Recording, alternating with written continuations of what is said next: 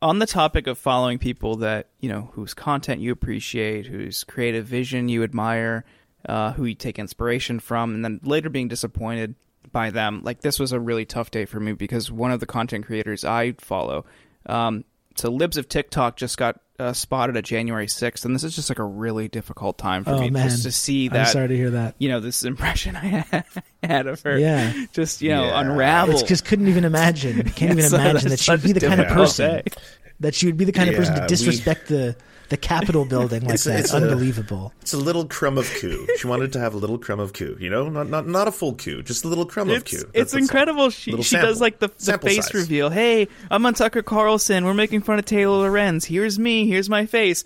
And like within 24 hours, it's like, oh, hey, here she is at the January. One of the best this used. It took 5 hours. It took 5 hours. It's so funny.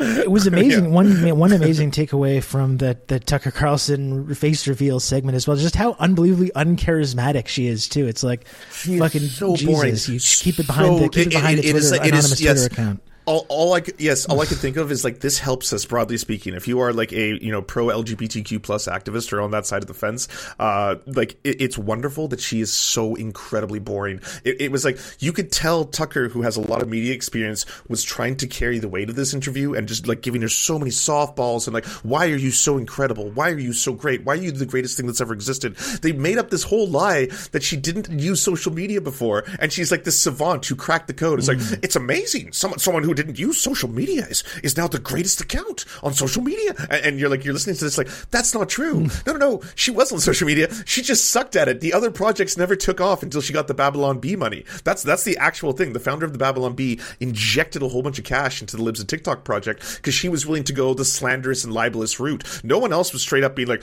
this gay person is a pedophile, this gay person is a pedophile, this trans teacher is a pedophile, this doctor is a pedophile, here's where they work, here's their address, here's their phone number, find them, tell them your opinions, call in bomb threats. Well, I didn't actually say that one, but you know what I'm saying, right? Like, if you do, I'm not going to be mad about it. She's yes, absolutely, or backpedal, or be like, did I do that? Kind of shit. Wow. But she is so fantastically boring. I was like, I understand completely why. Like Matt Walsh is the same problem. He is of the worst in terms of just like extremists, but he's also fantastically boring. So he makes up for how boring he is and how gross he is, by the way. It's not really mainstream to be like 16 years old is the ideal age of impregnation for females and all this weird shit. That's weird. Like even mainstream conservatives are kind of like, you don't say that part out loud. So he's so boring, so he has to act so horrifying, and that's now I see this the same thing with Chaya.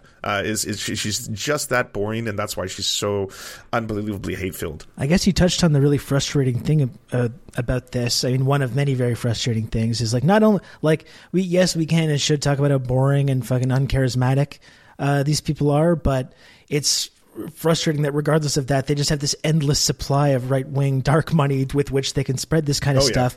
And that's the thing. I think we can and should make fun of that appearance on Tucker Carlson today, but you dig into like the actual rhetoric of what's being said on there, it's still the same extremely dangerous stuff in trying to incite violence with these marginalized communities, just straight up framing gay and trans people, teachers, doctors, and nurses giving gender-affirming care, just straight up framing them as being groomers and pedophiles, and it's really sick. This is a incredibly huge media platform that this person has, and is being amplified on Tucker and all these other places. And like, there's just when you dig into the rhetoric, like you know what I mean. We can and should make fun of these people, but it's still extremely fucked up and dangerous stuff that they're out there saying. I'll tell you what scared me is how normalized it's become for someone like Tim Pool to say shit that like would have been seen as utterly abhorrent maybe like 5 years ago, but like right after the Colorado shooting, right, in which 5 people lost their lives, 2 of them being trans people, immediately turning the rhetoric into the whole like there's no thoughts and prayers anymore. There's no like we're gonna so we offer thoughts and prayers, our condolences. He was straight up doing fuck around and find out. He was tweeting that was a grooming event. What did you expect was going to happen if they were grooming children? And then he was like, people were calling for a wood chipper. What did you expect? I was like, this is wild. This has been normalized. This is like one of the largest political channels on YouTube, and he's saying shit that would have been seen as, again, beyond the pale just a few years ago. They've gone so far into the trans, gay, just LGBTQ in general is evil, gay, it's indoctrination, we have to eliminate them. Like the rhetoric is just, it's turned up so fast. Rob, you were tweeting earlier And I think to just put a pin in that, a lot of this comes down to content moderation on these platforms. And who can say these types of things, who can broadcast these types of things. And it seems like if you're on the right, once you hit a certain threshold, profitability-wise, they just don't care. Or they'll find ways to avoid taking down your content or demonetizing. I mean, Crowder built up his empire saying the most heinous shit. And it took a very long time for them to ever demonetize just a couple different things. And it was when he was just engaging in this relentless harassment campaign of Carlos Maza, even to the point where he was selling merch calling him a slur. But Rob, you got flagged on YouTube for talking about how heinous some of this content was. Yeah. Is that right? That's right. Yeah. I mean, they just randomly came after an older video on my channel today. It's a couple of strikes I've got now. Because number one, the first strike I got for this kind of thing was on January 6th. I did a whole live stream that day covering the events from beginning to end. And uploaded it on YouTube, and they ended up removing it from YouTube because in the big wake of that, when all of a sudden they had to pretend to be responsible, we're taking down all this misinformation, and they just basically deleted everything that had any reference to any of these QAnon theories or the stuff going on about election theft going into January 6th. Even my content, which was just watching it and making fun of it and this is what these people believe, that was flagged. And then the video that was taken down today was just this other video where I think shortly after that they thought that Trump was going to be like inaugurated secretly, or there was some secret plot. And I'm just covering this stuff, making fun of it and talking about what these people believe. These are theories that YouTube itself has themselves spread all over the internet, melted people's brains with this kind of endless lunatic conspiracy theory stuff, profited from it immensely. And when I and Lance, I know you have experience with this as well. When I make content saying look at what these wackos believe, they're like, oh, that's a it was actually a harassment.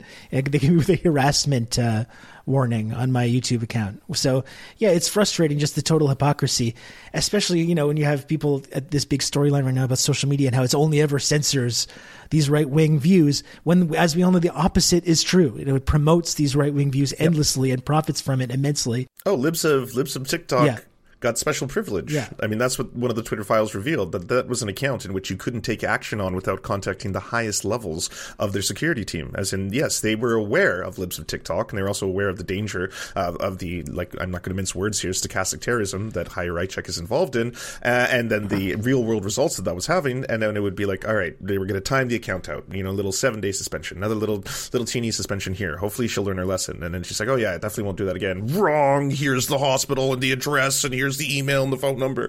They're grooming kids. Get there, hurry, kind of shit. I've had 2 YouTube channels deleted off the internet because of mass flagging campaigns, falsely mass flagging my videos, and I've also permanently lost the video where I trolled the anti-vax trucker rally in Canada because I was just walking around making fun of them, right? I was like, Justin Trudeau is putting his cum in the vaccine. Don't drink his cum. It's gonna fucking poison us all. I refuse to drink his cum. I actually believe that one. Filming it, though. That's true.